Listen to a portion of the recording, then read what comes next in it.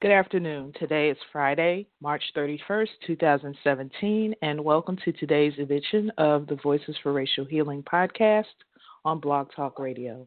We are live, and I'm glad you've decided to join me today. I'm your host, Tishka Smith, and I'm pleased to be back after a 2-week hiatus. Life got really busy, and I had to attend to a number of offline obligations, but we're back, and on this last day of March, I'm looking forward to a great lineup of guests in April. Before we start today, I just want to remind you of a few things. We will be taking calls for today's conversation with Soul Restoration Workshop Series creator and healer, Erva Baden, at 516-387-1796. You can find us on the web at voicesforracialhealing.com. We're on Twitter as Heal Racism USA. You can use the hashtag Voices for Racial Healing when tweeting us. You can get information on Instagram about the podcast at Racism is a Sickness, which is the art installation and community engagement project that I created back in 2015 that started all of this. And consider becoming a Patreon supporter. You can learn more and sign up today at www.patreon.com/Voices for Racial Healing. Finally, you can follow me on Instagram and Twitter at I am Tishka Smith. You can find links to all of my social media at my website, tishkasmith.com. And before I bring on Erva, I want to just give you a little bit of information about her. So I'm really thrilled beyond measure to be bringing her on today. She is a contemporary shaman who weaves together various healing modalities with compassion and humor to journey with folks who are committed to their own path of deep healing and transformation. She is one of the original co-founders of Shadow Work Seminars trademark, a Reiki master, and a longtime facilitator in the Woman Within organization. She has also studied energy work, chakra healing, and core shamanic techniques under the direction of internationally recognized teachers. With more than 25 years of experience in facilitating process work around the world, for the past several years, she's studied trauma recovery and the epigenetic changes caused by trauma, particularly the intergenerational effects of trauma experienced by one's ancestors. She is currently focusing her work on assisting people to reclaim their lives and restore their soul's balance, their soul's radiance, from the effects of the traumas of racism. And looks like she's joined us. Let me bring her on. Good afternoon, Erva. Hello. Hello. Welcome to Voices for Racial Healing. I'm so excited to have you on I am today. Too. Great, Me too. great. So let's jump right in. I read your bio from your website. Yes. And just to let people know, to learn more about Erva and her work, visit the website onesourceenergywork.com. Okay, so with all that said, is there anything that I missed that I want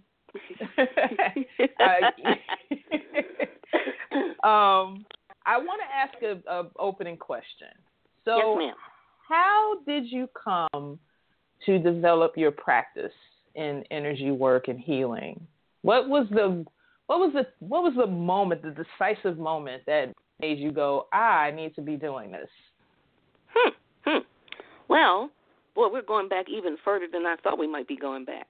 Okay.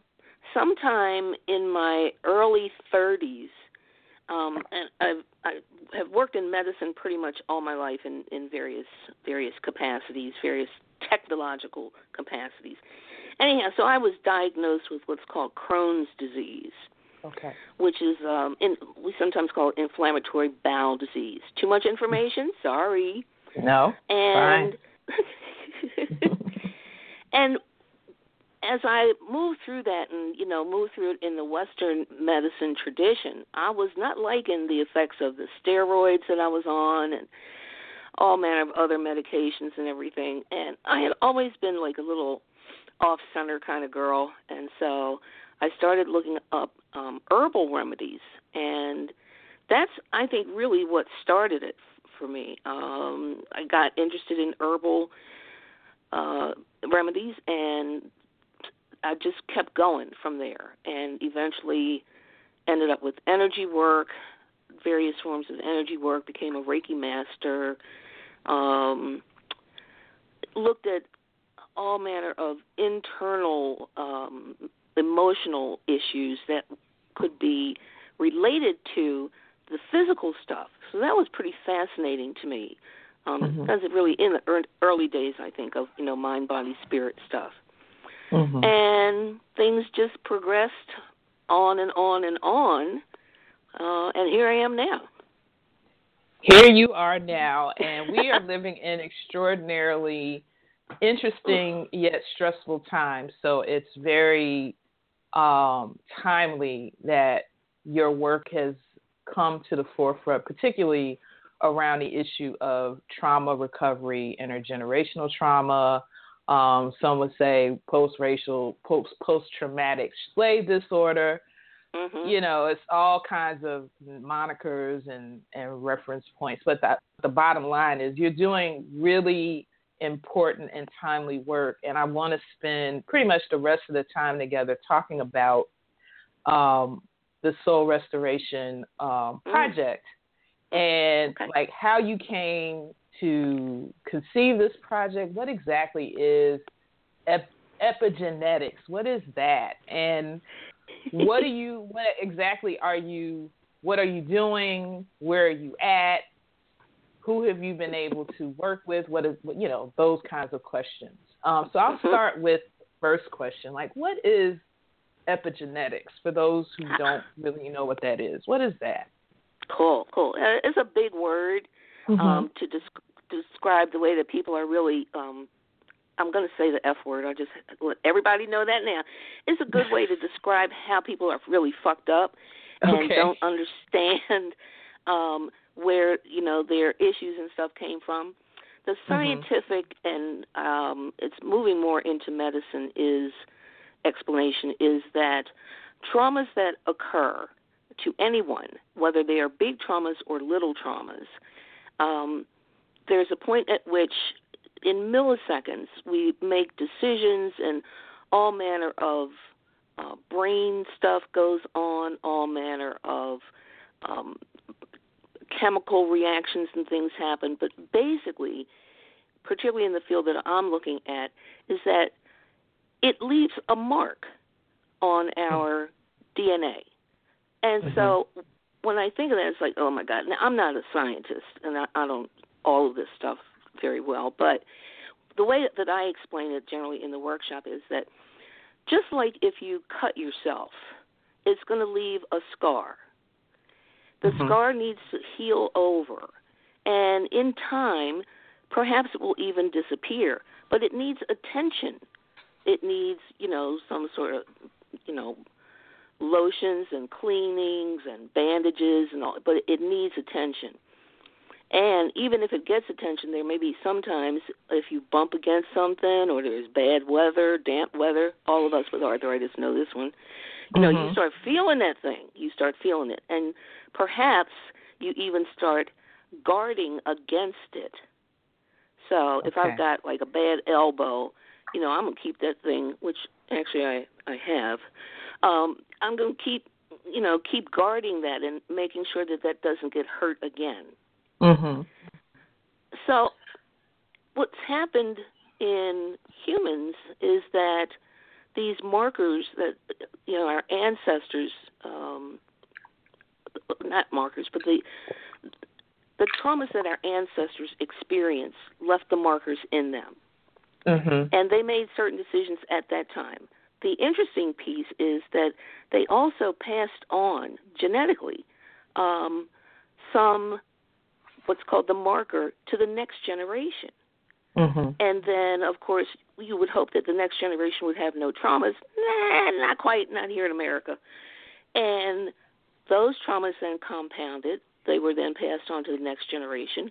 More traumas occurred, and stuff gets passed on until we have actually, say, a big old wound or scar or marker in our system that's not physically visible, but there may Right. be ways that we react out of that unconsciously. Mhm. We need to address that. Yeah. If you have a wound that's infected and infected for days, weeks, years, or generations, you got to go and get something done. You got to clean that thing out. Perhaps, it's the medical part of me. It's like get it lanced and cleansed and all of that stuff. Right. And what I've come to believe is that as black folks here in the United States and African-descended black folks, we need to be clearing out those wounds of all of the crap that went on during slavery times, after that, during the Emancipation Proclamation, woohoo, yeah, that was a great one, during Jim Crow stuff, on into the present. The traumas of racism still exist, and we are still experiencing that stuff right now. Right. And so with that said, we talked a little bit yesterday to kind of prep for today's podcast. We talked about the age of Trump and how a lot of what's going on could be triggering for African Americans. I know it definitely has had an effect on me.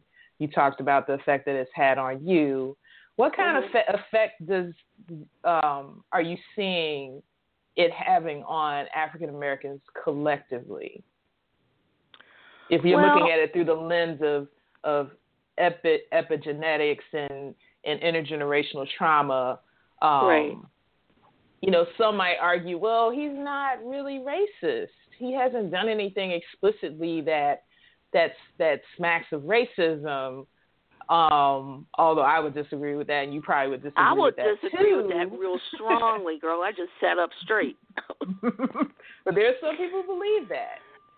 Well, that's and fine. Some people who believe that his 10-point plan for African Americans is going to be transformative and is going to help restore some balance to the force, if you will. But the reality is, some of his actions, some of his words have been problematic. I don't judge intentions, I judge actions. And what it boils down to, from what I'm hearing, is that the actions are what trigger individual and collective responses, having, inherited, trauma from previous generations related to race.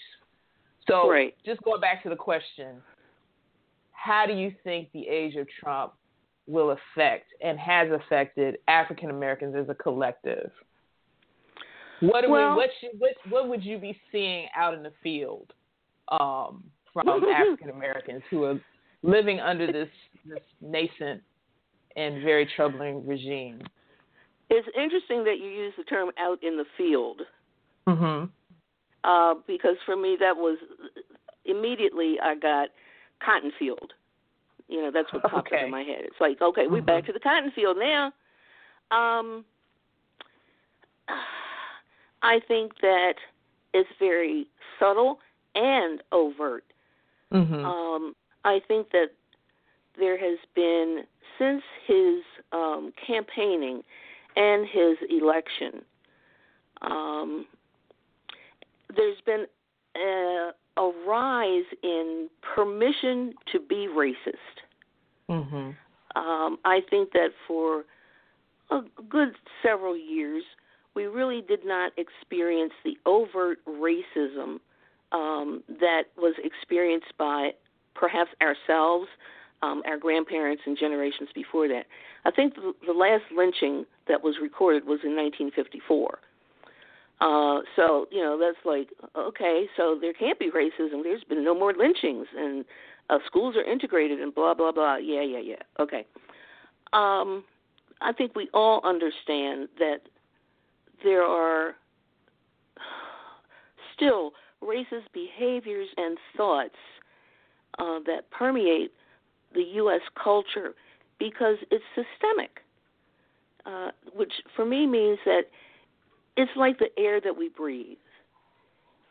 If the Right. stuff was going on for at least 400 years, when Africans were first hunted, captured, and brought to this country and sold as cattle, there's not been any healing about that. And even though laws have been passed to, try and make things better, so they say, there's still been this, like aroma. For me, it's almost like the air that we breathe, this aroma of racism here in the United States. Yeah. Now, I only speak of the United States because this is my lived experience.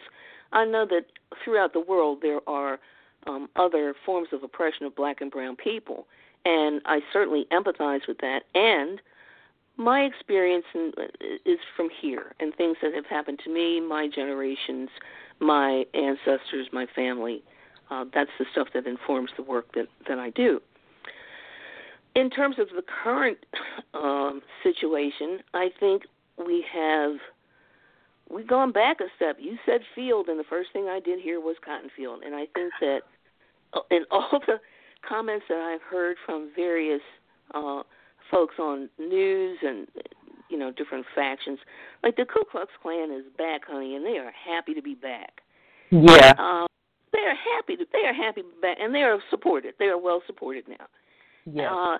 And their rhetoric is out there again, combined with other people, other, say, groups of white folks who have felt disenfranchised. I understand that. They have felt overlooked by big business, corporations, stuff like that.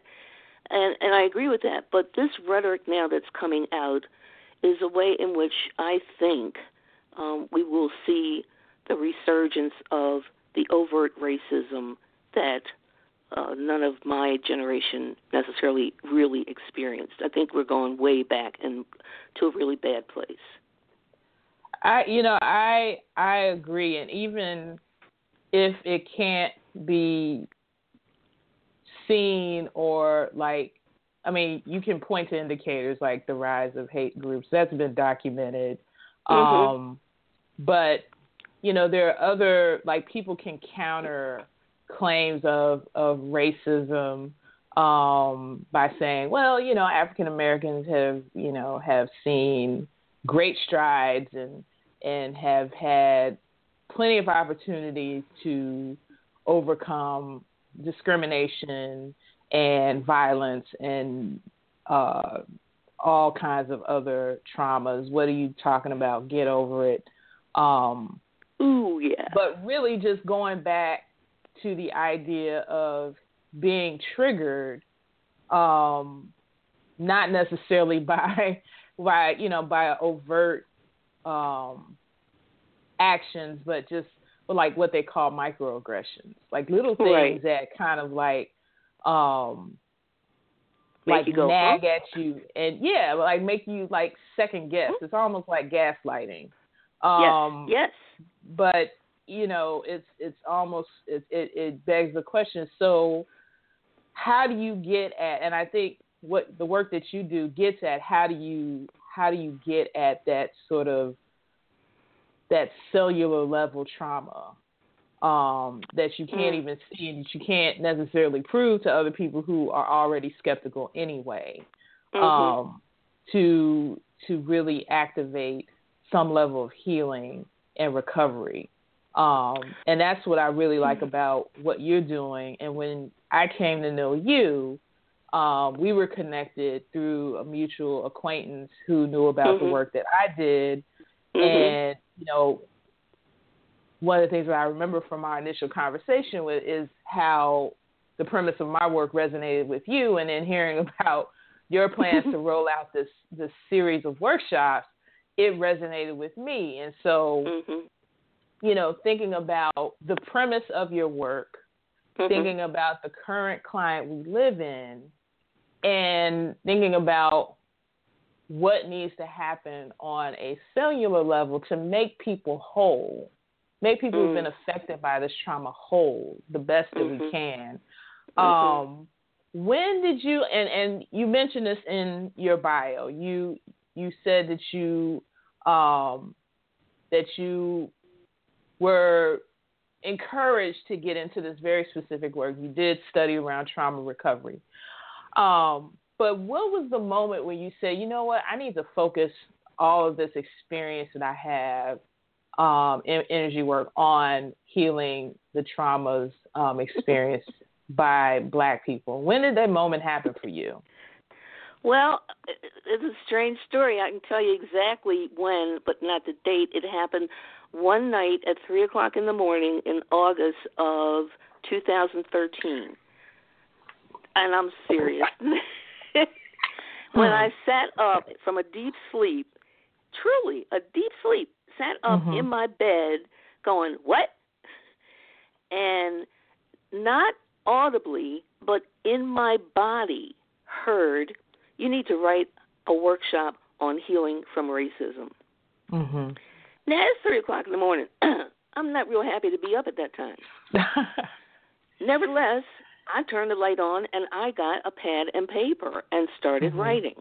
And it has gone on since then.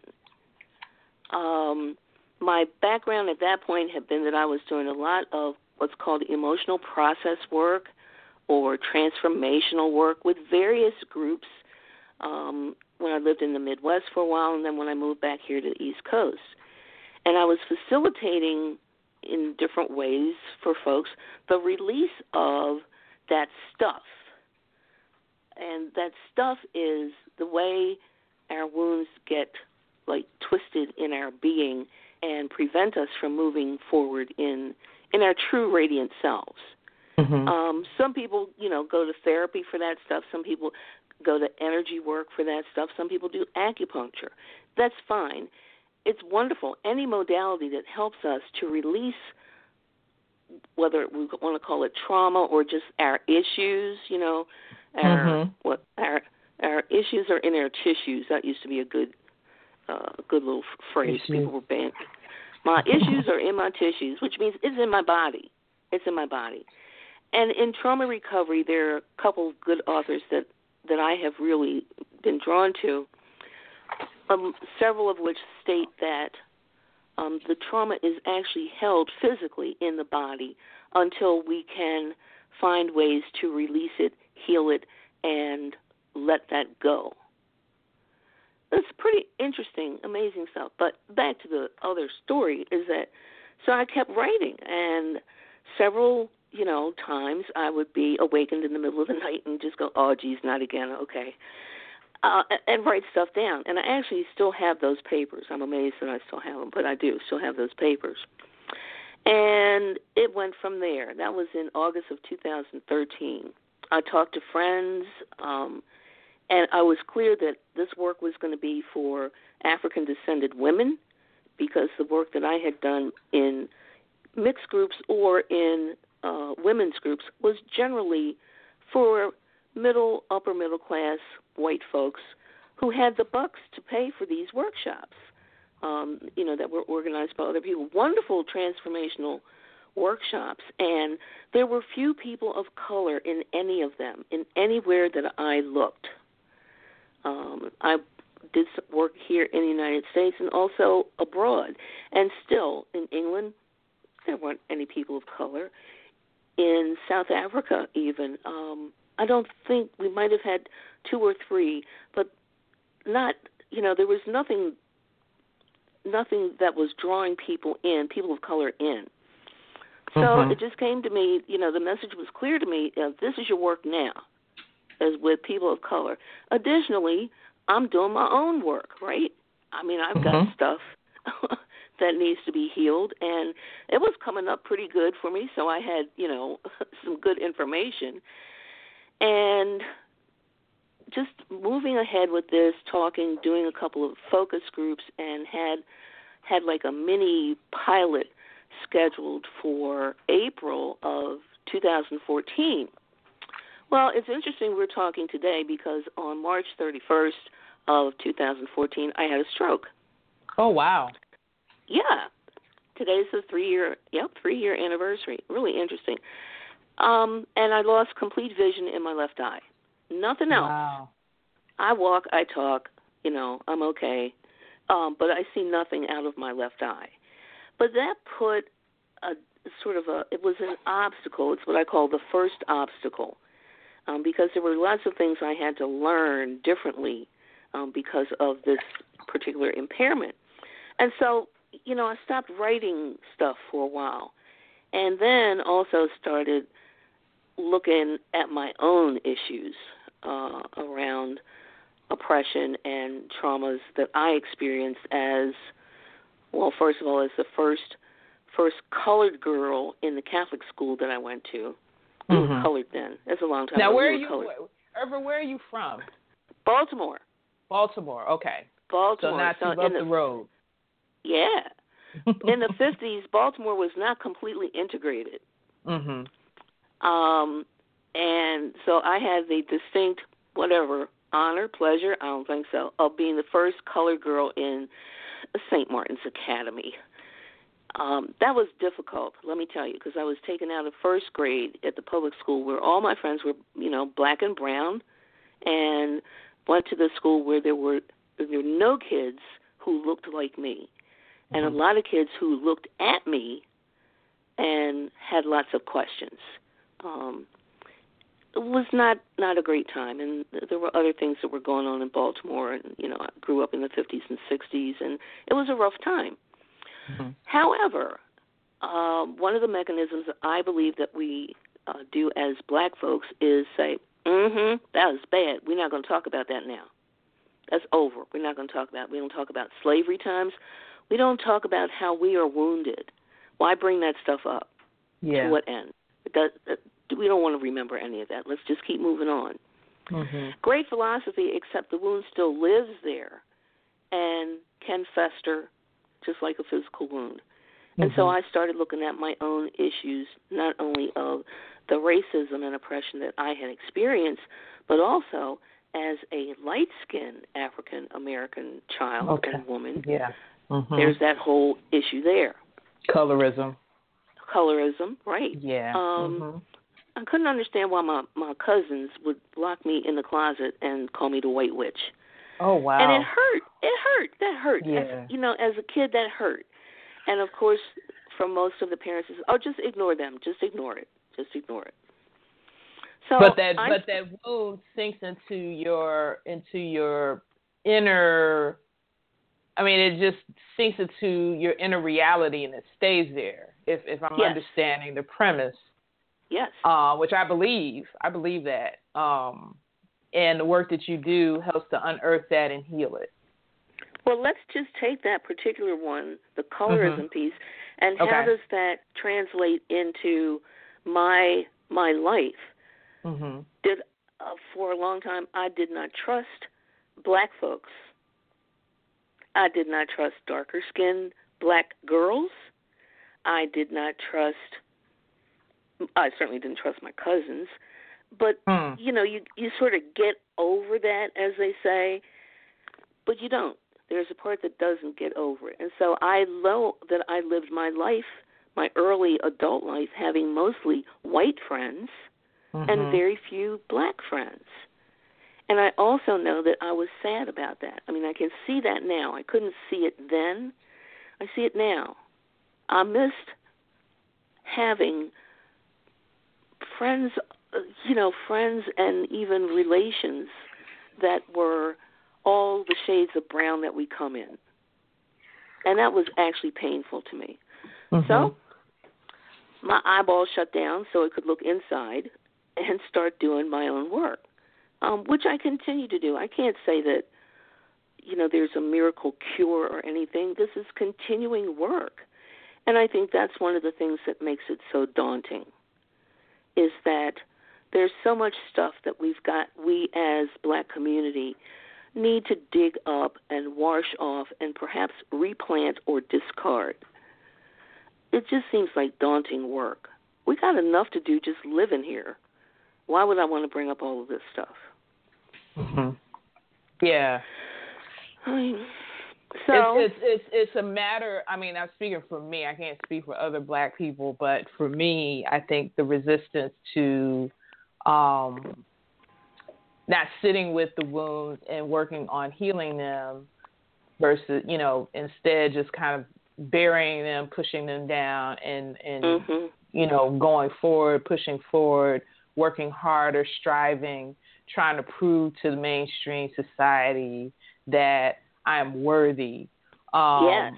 It's one of those things, because that if you talk about it, people are going to shut down. And when I say people, I'm speaking, specifically about white people and those skeptical Black people who, feel like they don't necessarily have to or want to drink, quote unquote, the Kool-Aid. Right. They just, they're like, get over it. It's nothing, it's just all in your head, blah, blah, blah. So you don't want to have to, you don't want to have to deal with that pushback. I think that's what motivates me. And there's this tension for me in terms of, how hard do I push in my anti-racism work, and when you see people shutting down, their eyes glaze over, you just say, you know what, forget it. That's right. kind of like my response, just to not talk about it because of the reactions that you get, the negative reactions, the skepticism. Right. So, yeah. So, so your own personal experiences, early experiences, and I keep hearing this from people, is what propels them to do this work, or at least try to, grapple with their own traumas, their own issues. It starts very early. Like, I don't know of anyone that I've talked to who didn't have an early experience with race, that kind of stood out in their mind. So once you went on this journey, what did you find? What did you find in yourself? Oh, my God. I found some dark places in myself, that's for sure. And I also found weakness and resistance myself in doing the work, and I also found strength and determination. And I really want to let people know that both things exist equally, I think. It's a choice. There have been times I made a choice like, no, I can't do this right now. I just cannot do this. And there have been other times when I said, I'm doing this. I am doing this, and by this I mean I'm doing the work on myself. I'm doing the work to continue this project. I'm going to do the work to offer it to other people who want to do the work. And I will tell you the truth that I know about it, so that you're not under any illusion to think this is going to be a walk in the park. Right. It's not. I think it's important. I have had, in the past, say, almost 10 years, I have had excellent support in doing my own journey. Really excellent. I mean, I've certainly been in therapy for years and years and years, but in the past 6 to 10 years, 8 to 10 years, I have found, I think, for me at least, a remarkable group and what's the word I want? Not philosophy, anyhow, system, I guess, is a good word. That really gives me hope that, and also affirms the fact that, yes, we have both the glorious, wonderful determination, and we have this deep, shadowy part that says, oh, hell no, I ain't doing this shit. And that those two things live actually in all of us. Yeah. And it's not about transcending the negative aspects of ourselves or the parts that don't want us to succeed. It's about looking at them and saying, I see you. I see you, and I understand where you came from. And I'm choosing to go other way. You can come on, too, if you want to, but I'm not choosing your path. Or even in the times when I said, yep, you're right, this is deep, dark crap, and I'm shutting down for a while. But for me, it's been so important to have the support of other like-minded folks in doing this work. And I will say that the organization is that I've, sort of belong to or praise for this kind of work is, it seems to me to be primarily white folks, but there are more and more black folks coming in, and it's good stuff. It's good stuff. It's good stuff. So you had this traumatic physical occurrence, the stroke I'm referring to, 2014, 3 years ago to the day. And it sent you on a journey. You were already on the journey, and it's really remarkable that you had this moment that shook you out of your deep sleep in 2013. We had a black president then. We had a black president. Obama was in office. But we were everything was good then. Everything was good, but everything wasn't so good. I mean, we were watching the what they call white backlash. Against the first African American president of the United States, and so I think that was a trigger for a lot of black people, like this idea that we could transcend race through the election of the first black president. Yes. And then coming crashing to reality, realizing there was a huge segment of folks who just were not cool with having black folks in the White House. And so who weren't serving dinner. Yeah, and right, exactly, in shining shoes and, what have you. And so I think a lot of us kind of came to a decisive moment during his administration, during his tenure, that there was work still needing to be done, right, to help with black liberation, to help with protecting our collective psyche in the face of increasing hostility. So you're moving forward with this work. And you said you piloted a series, you piloted a workshop, and how did that go? What was the reaction? It didn't go. That's the thing. It didn't go because of having the stroke. So it seemed to me to be at first a setback, but it was the indicator that I needed to do more of my own clearing and healing work myself before I could come out into the public and say, here's something. Let's try this. Okay. And so it was a false start, basically. Yes. And also, I got much more information from my own self-exploration to be able to offer to other people, and much more understanding. I got a big understanding of my own privilege as a light-skinned black woman. Whoa, that was huge. Yeah. What do you mean privilege? I am privileged? Oh, yes, I had been. That was a big one. So talk about that privilege. What does that feel like? No, I don't want to. I don't want to. You don't want to? Okay. All right. But that's the thing. Oh no. I didn't want to own that. I didn't want to look at that.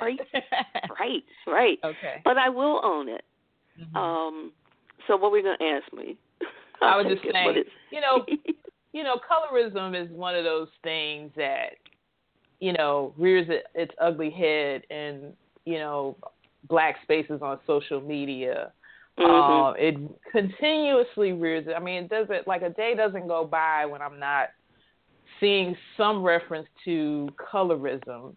And I see it as a form of violence. And, people may criticize that. I don't really care. But I see it as a form of violence. It's taking on characteristics and a mechanism of power and control used by a white power structure to say, you are unworthy because your skin is darker. You're unworthy. You're not as human. You're not as beautiful. You're not as worthy. But I never kind of hear the discussion framed around trauma, not just, trauma in terms of how the words are kind of batted around, pictures are posted up, which one is more beautiful. You had a lighter skinned person, like usually women, which one is more beautiful, which one is not. but no one talks about like the wounding that occurs on both sides. And so, like from your perspective, what was that wounding like? Well, as a child, I think ultimately the wounding was that I was distanced from parts of my family, of my own family, my cousins, even, some aunts who have since passed on, so I won't be mentioning their names, and I still got a little stuff I need to do about that. But it's a way, and I think that it stems, I think this is definitely an epigenetic effect, because during times of enslavement, okay, those women who were taken up to the big house and raped by white owners or wherever they were that occurred and had light-skinned children, those children then got separated from their parents and separated from most of the other enslaved Africans that were there. They probably had some place in the plantation house. They may have even gotten educated, but they got special treatment. And so that sets up a whole mechanism of animosity by darker-skinned folks who might even have been their mothers or half-brothers or sisters. It sets up, perhaps, like what I experienced, a longing for, why don't they like me? But then eventually it also sets up, well, I must be better than you because I'm getting all of these things. In my own life and contemporary life, I think that there is certainly privilege that I've experienced as a light-skinned African-American woman in terms of service. Depending on where I go, let's just talk about a restaurant. Who gets treated better? And this isn't totally across the board. I'm speaking about my experience, not anybody else's. But there have been times when I have been treated more favorably by whites because of the color of my skin. There are also times when I have been considered white by other white people, and that's when I fall into what I call I'm stealth black, which means I get the opportunity to sit around and wait for them to open their mouths and reveal their racism, and then turn and say very indignantly, "Oh, really? Well, I'm black." Now, I have to tell you, I relish those times. It's like, I think, what came to mind when you said that was the title, "The Spook Who Sat by the Door." Oh, yeah. But what's fascinating about what you're sharing is the echo between your contemporary experience and how you linked it to what happened to slaves during slavery, being separated. You were separated from your family in a lot of ways, but and it's kind of an echo of what happened to slaves who were taken and brought to the quote unquote big house. And it just shows you that this stuff doesn't go away. No, they say doesn't. matter is not created or destroyed. It just kind of reconfigures itself, and it's the same thing. I'm feeling with trauma. It doesn't go away. We just have to learn ways to unearth it and heal it as best we can. Yep. So, being a stealth black, black, I love that. And hearing some of the, being able to infiltrate these spaces with white people, having been accepted by them, and hearing some of the things, I'm sure didn't help with your own journey, but it gave you vital information. How did you manage with that? What's that? It gave me some pleasure also, because to see people's faces when I would say to them, well, I'm black, and to see their faces just crumble. Some white folks who think that they are, pretty liberal or whatever, but they come out with some kind of racist bullshit, and I can see a couple instances in my face when a woman that I had eaten at her home and befriended her and blah, blah. This was in the Midwest, and we were talking about something, a big layoff coming. I said, well, I'm sure as a minority they don't want to risk laying me off. And she said, what minority? I said, well, I'm black. I have never seen a face change so drastically in my life. This woman's jaw dropped down to her knees. Wow. And she could barely get out you're not black? Ha! Yes, I am. Yes, I am. Yes, I am. And that was it. Never saw her again. I mean, we worked in the same company, and talk about avoidance. Yeah. And I can only imagine what went through her head. It's like, my God, this woman was in my house, sitting at my table, sitting on my sofa. Oh, my God. So it's true, There's the little sort of impish part, a little impish. Okay, there's a big impish part of me that was like, yep, yeah, at your table. Yeah. I sat on your toilet seat. But the really sad thing is that I think whether or not the Willie Lynch letter is authentic or not. You familiar with the Willie Lynch letter? Oh yeah. Yep. Okay, so there's controversy about whether it's real. It worked.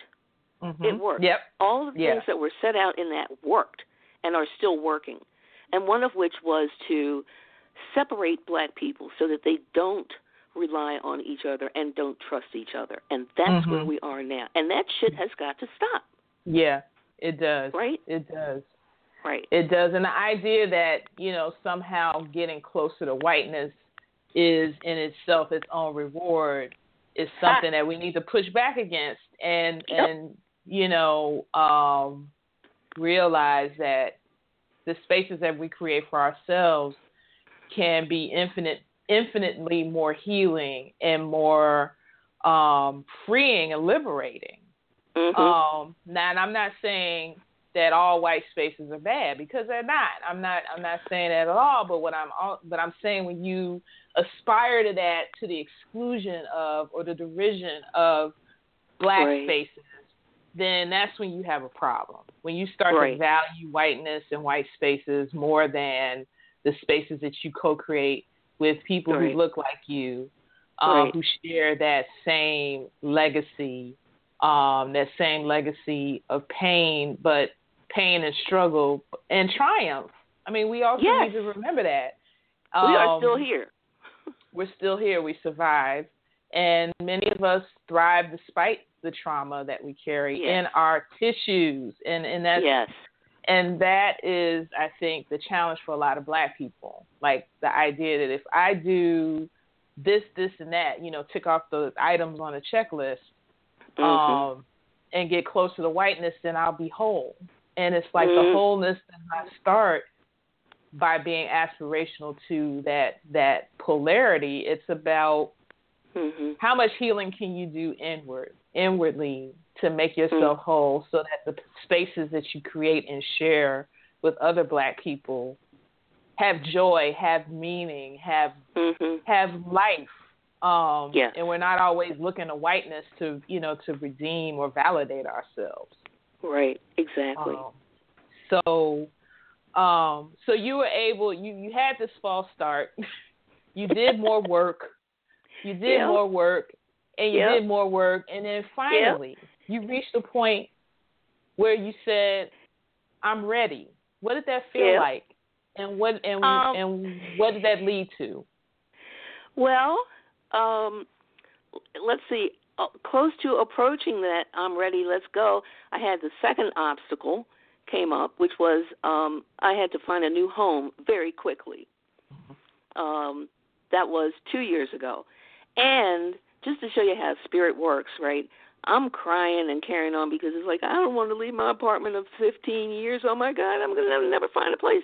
And I found this absolutely wonderful place, which just happens to be across from a house where they believe there is an underground railroad station in the sub-basement that they just found. Okay. That's about a year ago. And with that, what happened for me is, because I can see this house right now. I'm looking out my window. I see it. What happened for me at that point was I believe I got an influx of energy from ancestors that may have passed through there. I'm a kind of out there spiritual kind of girl, and I believe that they came. Another friend of mine said, Erva, they called you there. And I'm like, well, okay. But I have experienced, I don't know how to say communication, right? But it's a visceral communication. I don't hear voices. Nobody needs to call anybody for me. I don't hear voices. But I get the, soul impression of folks. And I started writing really hard again, writing the workshop and rewriting some stuff. And at one point said, on a day when I was just here by myself writing, I said, please talk to me, tell me what it was like. And I wrote the entire day. And after that was like in July, and then in October last year, I did the first one. Oh, wow. And so it was an acceleration. It was an acceleration, man. I'm telling you, they were in here just carrying on. I had to tell them, look, y'all, I need to sleep now. But they couldn't wait. They needed you to get it done. Well, get it done. I felt that. And little did I know why they were saying get it done, because then we had the election. Yes. Okay, so, yeah. So I did one in October before the election. I did another one after the election. And the third obstacle came up just about almost a month ago, where I sustained a fall and broke my arm, and my back is out, and I've had to postpone the workshop that was scheduled for tomorrow. Okay, yes, yeah. So I figured, okay, there's something more than... And it is ironically at the Johnson House, which is, we know, was huge. It was a station on the Underground Railroad. We know that. So the parallels are just very uncanny. Don't Amazingly you think? so. Truly, I mean, hairs are standing up on my arm right now. And actually, the second one I did at Johnson House, and that was it was stunning, just stunning. Well, talk a little bit about that. Walk us through what a workshop is like. Oh, my goodness. I can't tell all the secrets now. No, not all of them. Just enough to tease people to want to go sign up. Well, for me, the first thing that I was thinking of is what is the work based on? Okay, so my work is based on trauma recovery. There's a whole field of practice of trauma recovery, and I've studied some, not all. It's also based on epigenetics, which is like a big word. And what does that mean? It means that we got crap inside us from generation upon generation of traumatized people. And some of it is unknown to us. So there's a little exercise that I do for that people don't like too much, because it really shows the stuff that is living in us. But they get it. And that particular exercise really was an inspiration piece, because I'm thinking to myself, how can I explain this dry, boring topic and keep people engaged? And I got an answer pretty quick. And then we talk about the third sort of foundation of my work is in shamanic energy work. Now, people are like, what? Yeah, explain that. Right. Explain that to me. What is that? Yes.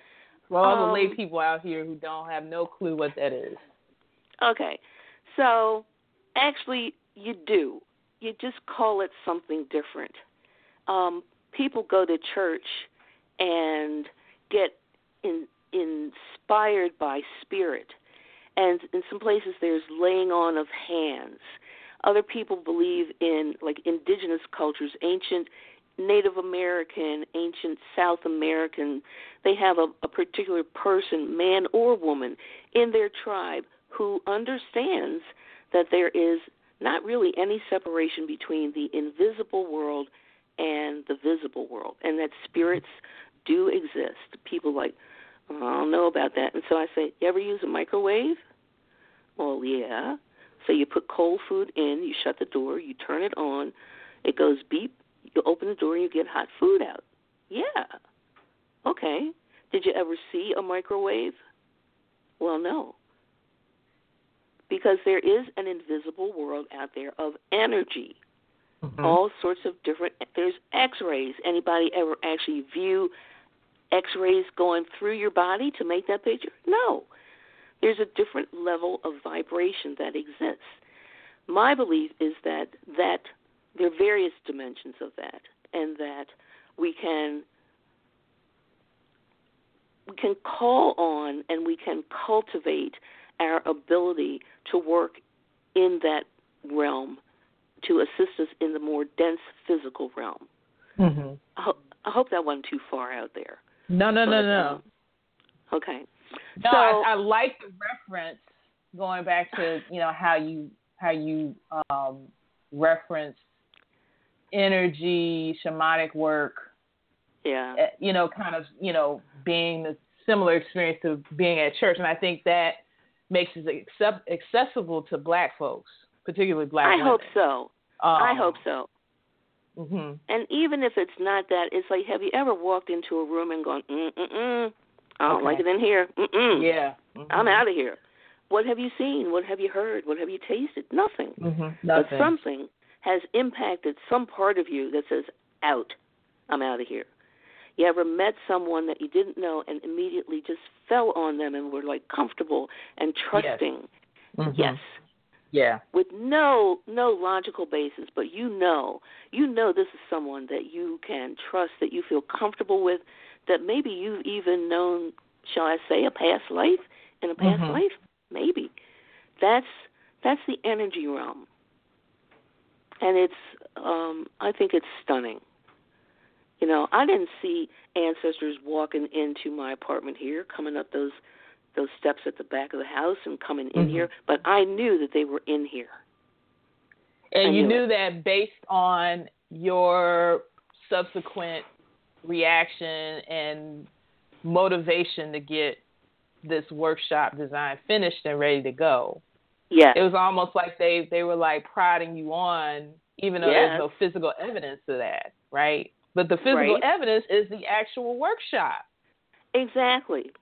And when we talk about manifesting stuff, nothing has ever come about without first being a thought. Have you ever seen a thought? No, but you've seen the result of it. Television, radios, anything. They didn't exist before. How come? What happened? Somebody thought, maybe there could be something that had pictures in it, and there's TV. But it's all a continuum, I think, in the realm of creation. There are things we can see clearly with our eyes, and there are things that we can't, but they still exist. Yeah, that's powerful stuff. Powerful stuff. Oh, cool. I mean, it is. Cool. It really is, and it's timely, and it's relevant, and I think, just from where I sit, it turns Black people into empowered beings versus, one of the things I have trouble with is that racism continuously invokes victimhood. That, because we live in a system of oppression, that all we can be as Black people is victims. And I'm not saying that we can't acknowledge the traumas that have happened to us. But at some point, in order to move forward and ascend, what needs to happen? Some level of healing and transformation has to occur. Yeah. And it has to occur for everybody. That's my belief. But particularly and for we have those to take part in that. We must take an active part in that. That's my belief. And what does an active part look like for you, other than obviously participating in your wonderful workshop? That's it. That's the only thing that'll work. No. That's it, people. I'm telling you now. Sign up. Let's get this done. But and there is actually the possibility that there are other people working in this area. I believe that I know that. I'm just being facetious now, but is like find what works for you. And when the resistance comes up, talk to a friend and tell them I'm resistant and get the support to move through the resistance. Because I think that's what we haven't had for so long. And our ability to connect and support each other is so fragile because of the ways we were taught to not trust each other. And the experiences that we had of loved ones being taken from us, sold. That's the epigenetic part. It's like in relationships, it's like if your wife, your spouse was sold away and you're heartbroken, what are the decisions you make around that trauma regarding future relationships? I ain't going there again. It don't make sense. Why would I ever get myself involved in a loving relationship if all that's going to happen is he or she is going to be taken away or go away or be killed? Okay? And that gets passed on. It gets passed on. Right. And a lot of us don't understand that that's what's going on. Like, we try to explain the phenomena in our community, you know, from all kinds of different vantage points. But this never comes up. No. Never comes up unless you're somehow connected to the community. And what I feel like you're doing is making it accessible to lay people who may be dealing and grappling with their own issues, but may have said, maybe I need to try something new to get at what it is that is troubling me, keeping me up at night, inhibiting my ability to have healthy, loving relationships with other people who look like me. Doing things better, being healthier, being more aware, practicing self-awareness and gratitude. Something is hanging me up, and I need to figure out what it is. Interesting you use the word hanging me up. Hanging me up.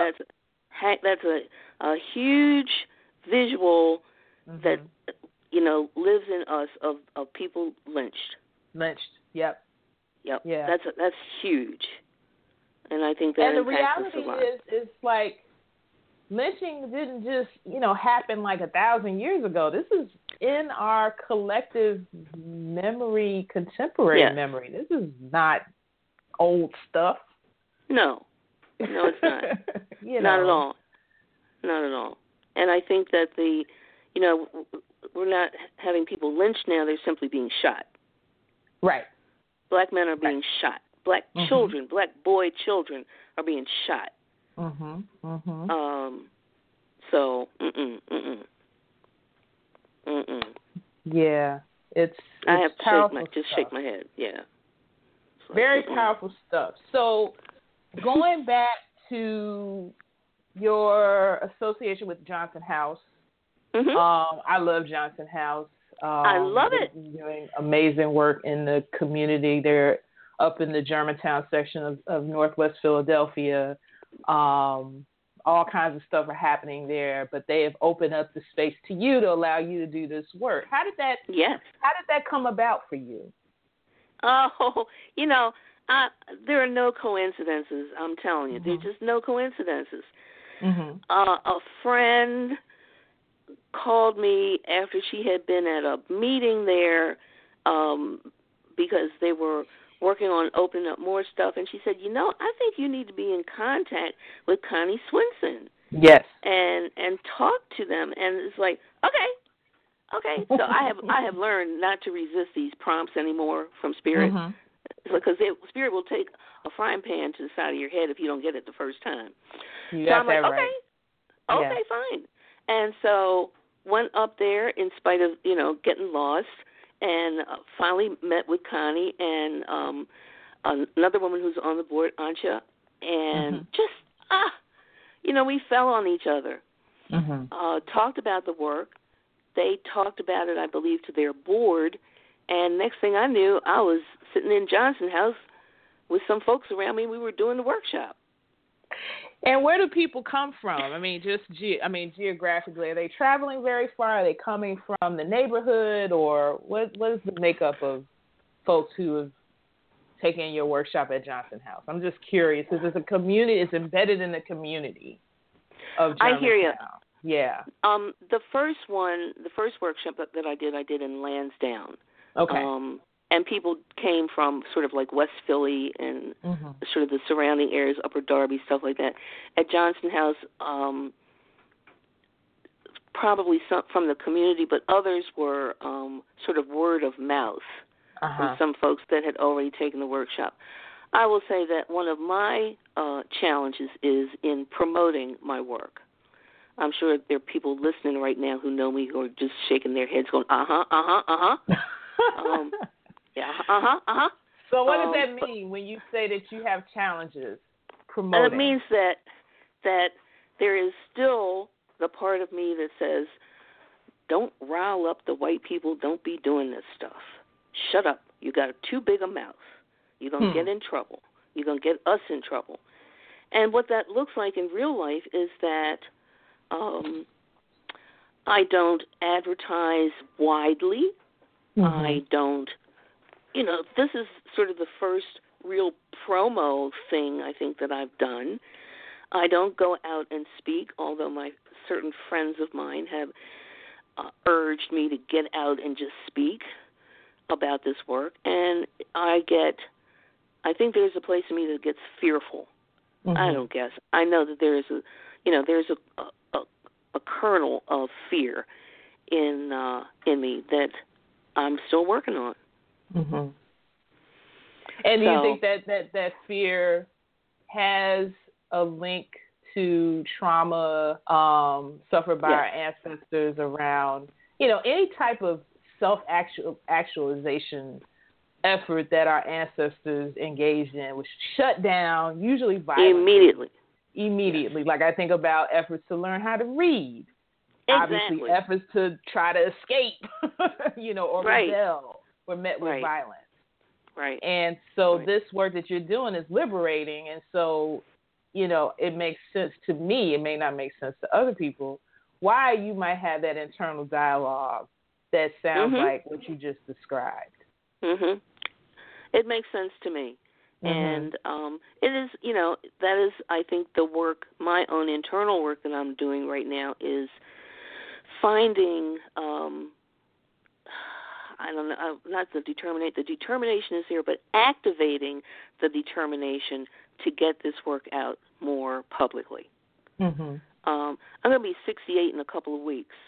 I'm not going to be around, I got another, let's say 30-ish years, but this work needs to happen. I have to credit Joy DeGruy for her work and her book called Post-Traumatic Slave Syndrome. That's another part of, she's like a mentor, not necessarily physically, but I was so taken by that book, and I've seen her speak personally. That was great. And on YouTube stuff, and her work is just so riveting.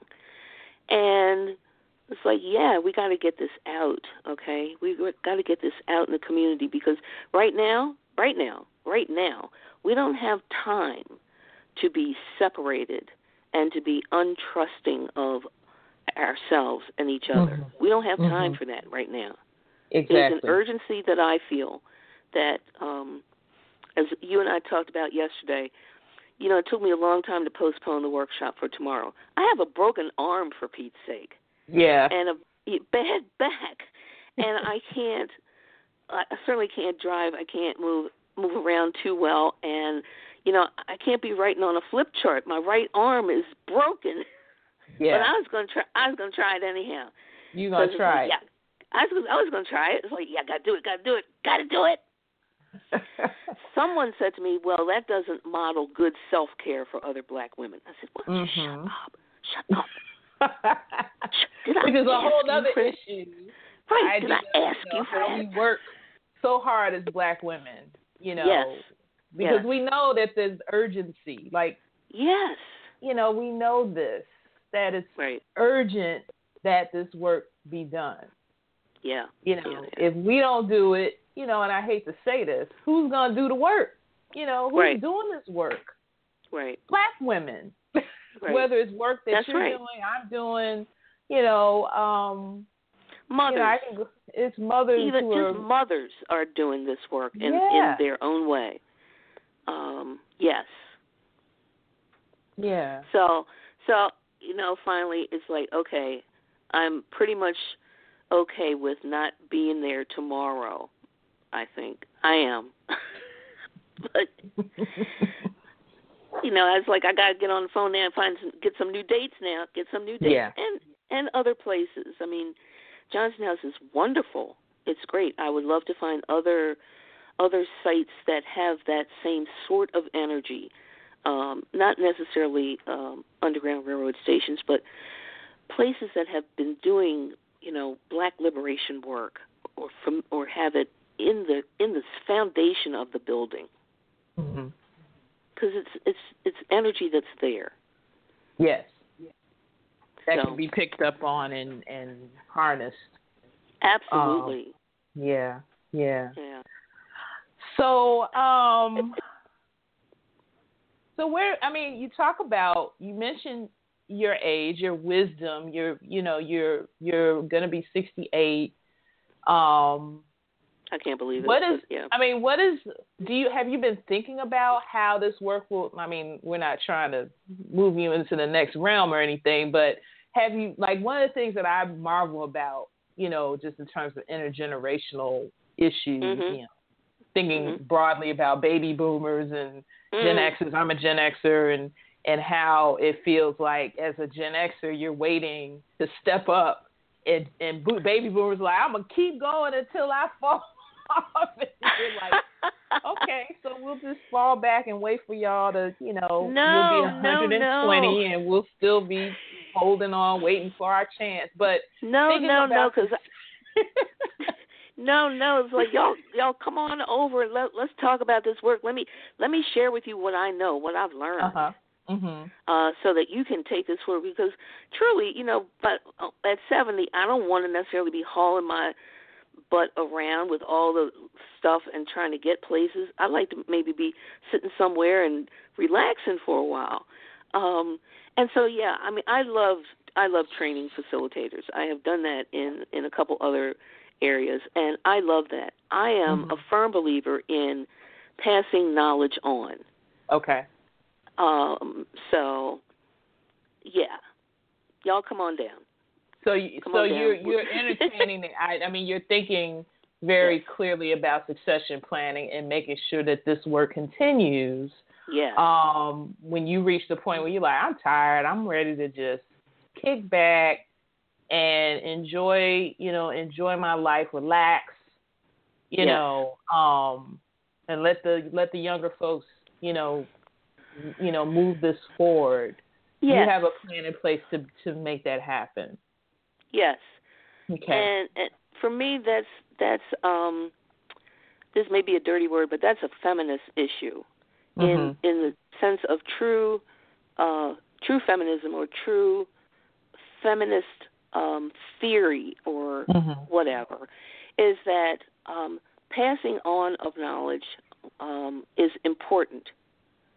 There are one of my favorite writers, Rianne Eisler, says that there are hierarchies of actualization and hierarchies of oppression.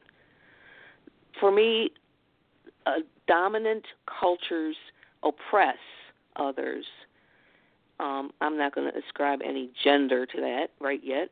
And there are other feminist, woman-centered cultures that and pass their wisdom on. You see that in Native American circles. You see that in a lot of other indigenous cultures where wisdom is passed on. I seem to have some commitment to that aspect of passing on what I know. It excites me to see other people doing this kind of work. I mean, that it's just like, it's tasty almost. It's like, look at you. Yeah. And it could be because I have no children. I just thought of that. It could be because I have no children. But there's nothing that excites me. Well, one of the things that excites me the most is seeing people step into their own power. Seeing women, just face it, Erva, seeing women step into their own power and just stride forward. And, honey, the more black women that do that, the happier I'm going to be. Uh-huh. That is powerful. Those are powerful words. As we're talking, I'm live tweeting our conversation.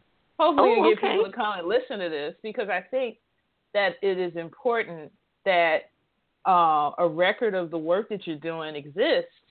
Yeah. And that people understand that the work that you're doing operates in a larger framework, and it's multidisciplinary, and it's not narrowly defined. It touches on so many different aspects of the world that we live in. And I think what you just shared about women stepping into their own power is riveting. The idea that we can lead the effort in healing. I mean, you look at the, time immemorial, women have been healers since the beginning of time. That's, we have that energy, we tap into it, especially when we know it's kind of necessary to to get it done. Right. And you talked about urgency. The urgency is very palpable. It's very real. It's happening within the larger context of women coming into a new reality, understanding that if we want a certain level of freedom and autonomy, we're going to have to fight for it. It's not going to be given to us. People are actively working against our ability as women to make our own decisions about our bodies and about our life path. And so, it moves me, even though it troubles me that some women just kind of sat back for a long time. But it moves me to see women stepping up. I think it's great. I think it's powerful. And to know that you're operating in that framework as well is just so empowering. You know what I mean? It's just, every time we talk, I feel like so much better after we get off the phone. It's like, this work can be lonely and it can be frustrating. But to know that if I reach 68 and I'm still kicking, that's it's a blessing. It is a blessing. So it is. So we have about 12 minutes left. So I want to talk about what's next for you. I mean, you kind of outlined you had a workshop scheduled at the Johnson House this Saturday, but you had to postpone it because of your injury. But you'll be back. You'll be back. I will. You'll be finding new dates, and you'll be working earnestly to promote that. And there's a website. People can go visit and keep updated. You have a Facebook page as well. The website is onesourceenergywork.com. And the Facebook page is also One Source Energy Work, right? Is that correct? Yes, correct. And so are there any other places on the web that people can keep abreast of what's going on with the Soul Restoration Project? Not just yet, and I know that my web queen has. Oh my gosh, she's like, Erva, you need to get Twitter and this, that, and I'm like, it's a lot. Blogging. I was like, what the hell is blogging, for God's sake? So, I believe that she's probably listening in there, and she's probably jumping up and down. So there will be more. There will be more stuff. I see the need for being able to connect with people more broadly, I guess. But right now, this is me. I'm much more of a one-on-one or one-on group, sort of face-to-face. Let's talk. Let's have some dialogue. Let's just talk. So I think the best ways to get me are through the website and through the Facebook page. And I'm happy to answer questions. And who knows, maybe even come and talk. Y'all want to put a group together, whoever wants to put a group together, and I'm happy to come in and chat and explore. explore what we can do together. What we can do. And just to reiterate, these workshops are for women who have descended, who are African descended. And I just want to revisit that point because I think it's so important that spaces are created specifically for women like us to, to be able to tackle these issues without having to filter that through the lens of whiteness and through the lens, all these different lenses that, ask you to kind of sublimate what it means to be a black woman in America, favoring other perspectives. How has that in itself been healing for the women that have gone through your workshops? What have they said about that? I mean, I think that what I have heard is how appreciative they have been of hearing other women's stories. And for me, the age range is like 21 to if you can still walk. Okay. And so there are varying levels of experience, and it's been, for what I gather from other women, is that it's been very good, very wonderful to hear the different stories from different generations that have attended the workshop. And as far as thinking about doing other groups, or other what's the word I want? Demographics, I guess is the word. I think that the theory of the work can be applied to any group that has been systemically, and legally oppressed. Or one of the things that's specific to our group of African descended folks is that there were laws in place it was the law of the land. Yes. It was the law of the land. Yeah. This stuff was codified. Yes. People were like, we're going to make sure that y'all don't do this and this. And I think that this work could also be well used in Native American cultures. And again, that's not my lived experience. There's stuff I don't know about that. So, if you want to take it and run with it in terms of what happened to Native Americans when white people set foot on this country, I think, there's a lot of work to be done there. Absolutely. And I don't presume to say that I know how that should be done. Yeah. Because that's not my lived experience. I think that for black and brown people around the globe, continents and countries, there's probably work that can be done that's based on this, and there's going to be some differences that I have no clue about. Right. So. And that's okay. Yeah, it is okay. Right? It's okay to not know. Right. I think it's culturally Americans think we have to know everything, and that gets us in a lot of trouble. Yeah. But I think when you acknowledge that you don't know everything, and it provides an opportunity to learn and grow and expand and, become more aware, that's better for us as Americans. I think you might want to mention that to Congress in terms of Planned Parenthood, but that's okay. Yes, yeah. But, that type of attitude has gotten us in trouble around the world. This idea that we know and that we're going to tell everybody how it should be.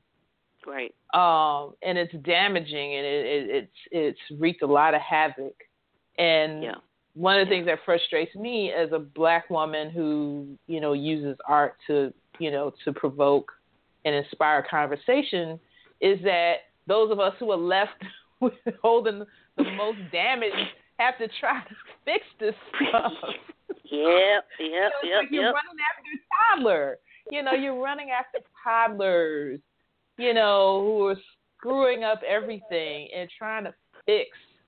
And, bless the toddlers. But, dang, it's like you grown men. Like, when you look at the news and you look at the photos, who's at the table making these decisions? These are grown white men who are deciding old, for and all they're of old us. too. They're old. Just put it Well, out there that they are you know, old. I don't want to be ageist, but yes, they are I old. do. Well, you can do that. That's it. Thank you. Thank you. And Every now and then. Right. They're making these decisions, and they're not, like you said, lived experience. Yes. You can only talk about what you know, and what you know, starts with how you've lived and how you've experienced the world, yourself. And so it's just really fascinating to me, what, the dynamic that exists that continues to perpetuate itself year in and year out. And, you're like, all the people who have lived under this are trying to make sense of it and are trying to write the path made by people who just have no clue, but feel it necessary to decide for us. It's troubling. And I wish it would stop. But, in the meantime, the work goes on. And so in the last few minutes that we have together, I want to thank you, Erva, for coming and having this conversation with me. It's really been healing for me to hear about your journey and about the work that you're doing. And I'm so happy that we had this opportunity to share. So I would encourage everyone to go to onesourceenergywork.com and figure out a way to keep track of what's going on. Follow the page on Facebook. Get those updates. Tell your friends. Help share. The only way we get the word out is if we share the word. And, promotion is not a bad thing. I think that this is something that people need to know about. You need to be having waiting lists for for these workshops. You need to be, you know what I mean? Like, you need to say, I got 10 slots and I'm turning away 20 people. That's fine with me. That's fine with me, because that means next month we'll do that instead of 20. Yeah. Yes, exactly. So is there anything else in the last few minutes that you want to share with folks before we sign off? Just a quick one. This has been great, first of all, and I know you and I will talk after this at some point, because I'm just I'm smiling all over. But one thing, when I was considering during the course of the 3 years of getting this workshop out, someone said to me, "Why do you want to do this?" And it was part of a manifestation class that I was taking. Why do you want to do this? And I said, it's the right thing to do. We need this. No, Erva, why do you want to do this? And what came out of my mouth was, for my own healing. For my own. My own healing. And if someone else can benefit from it, that's wonderful also. But there's stuff in me that needs to be healed. Powerful words from a powerful woman. Thank you so much. I think I know I did what I did for my own healing. I was angry, and I needed to do something with that anger.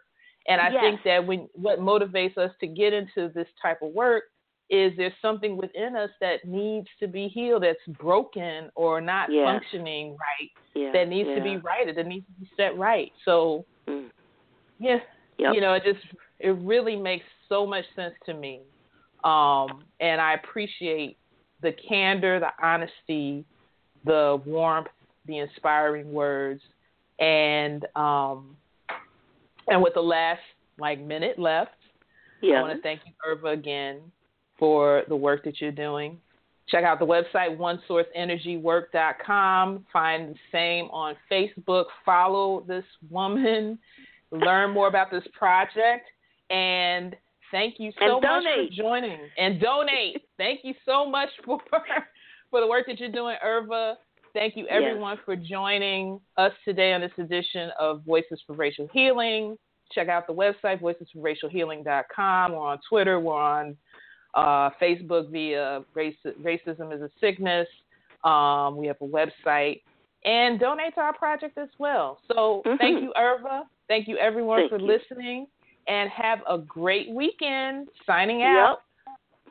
Thank you. Bye-bye. Bye.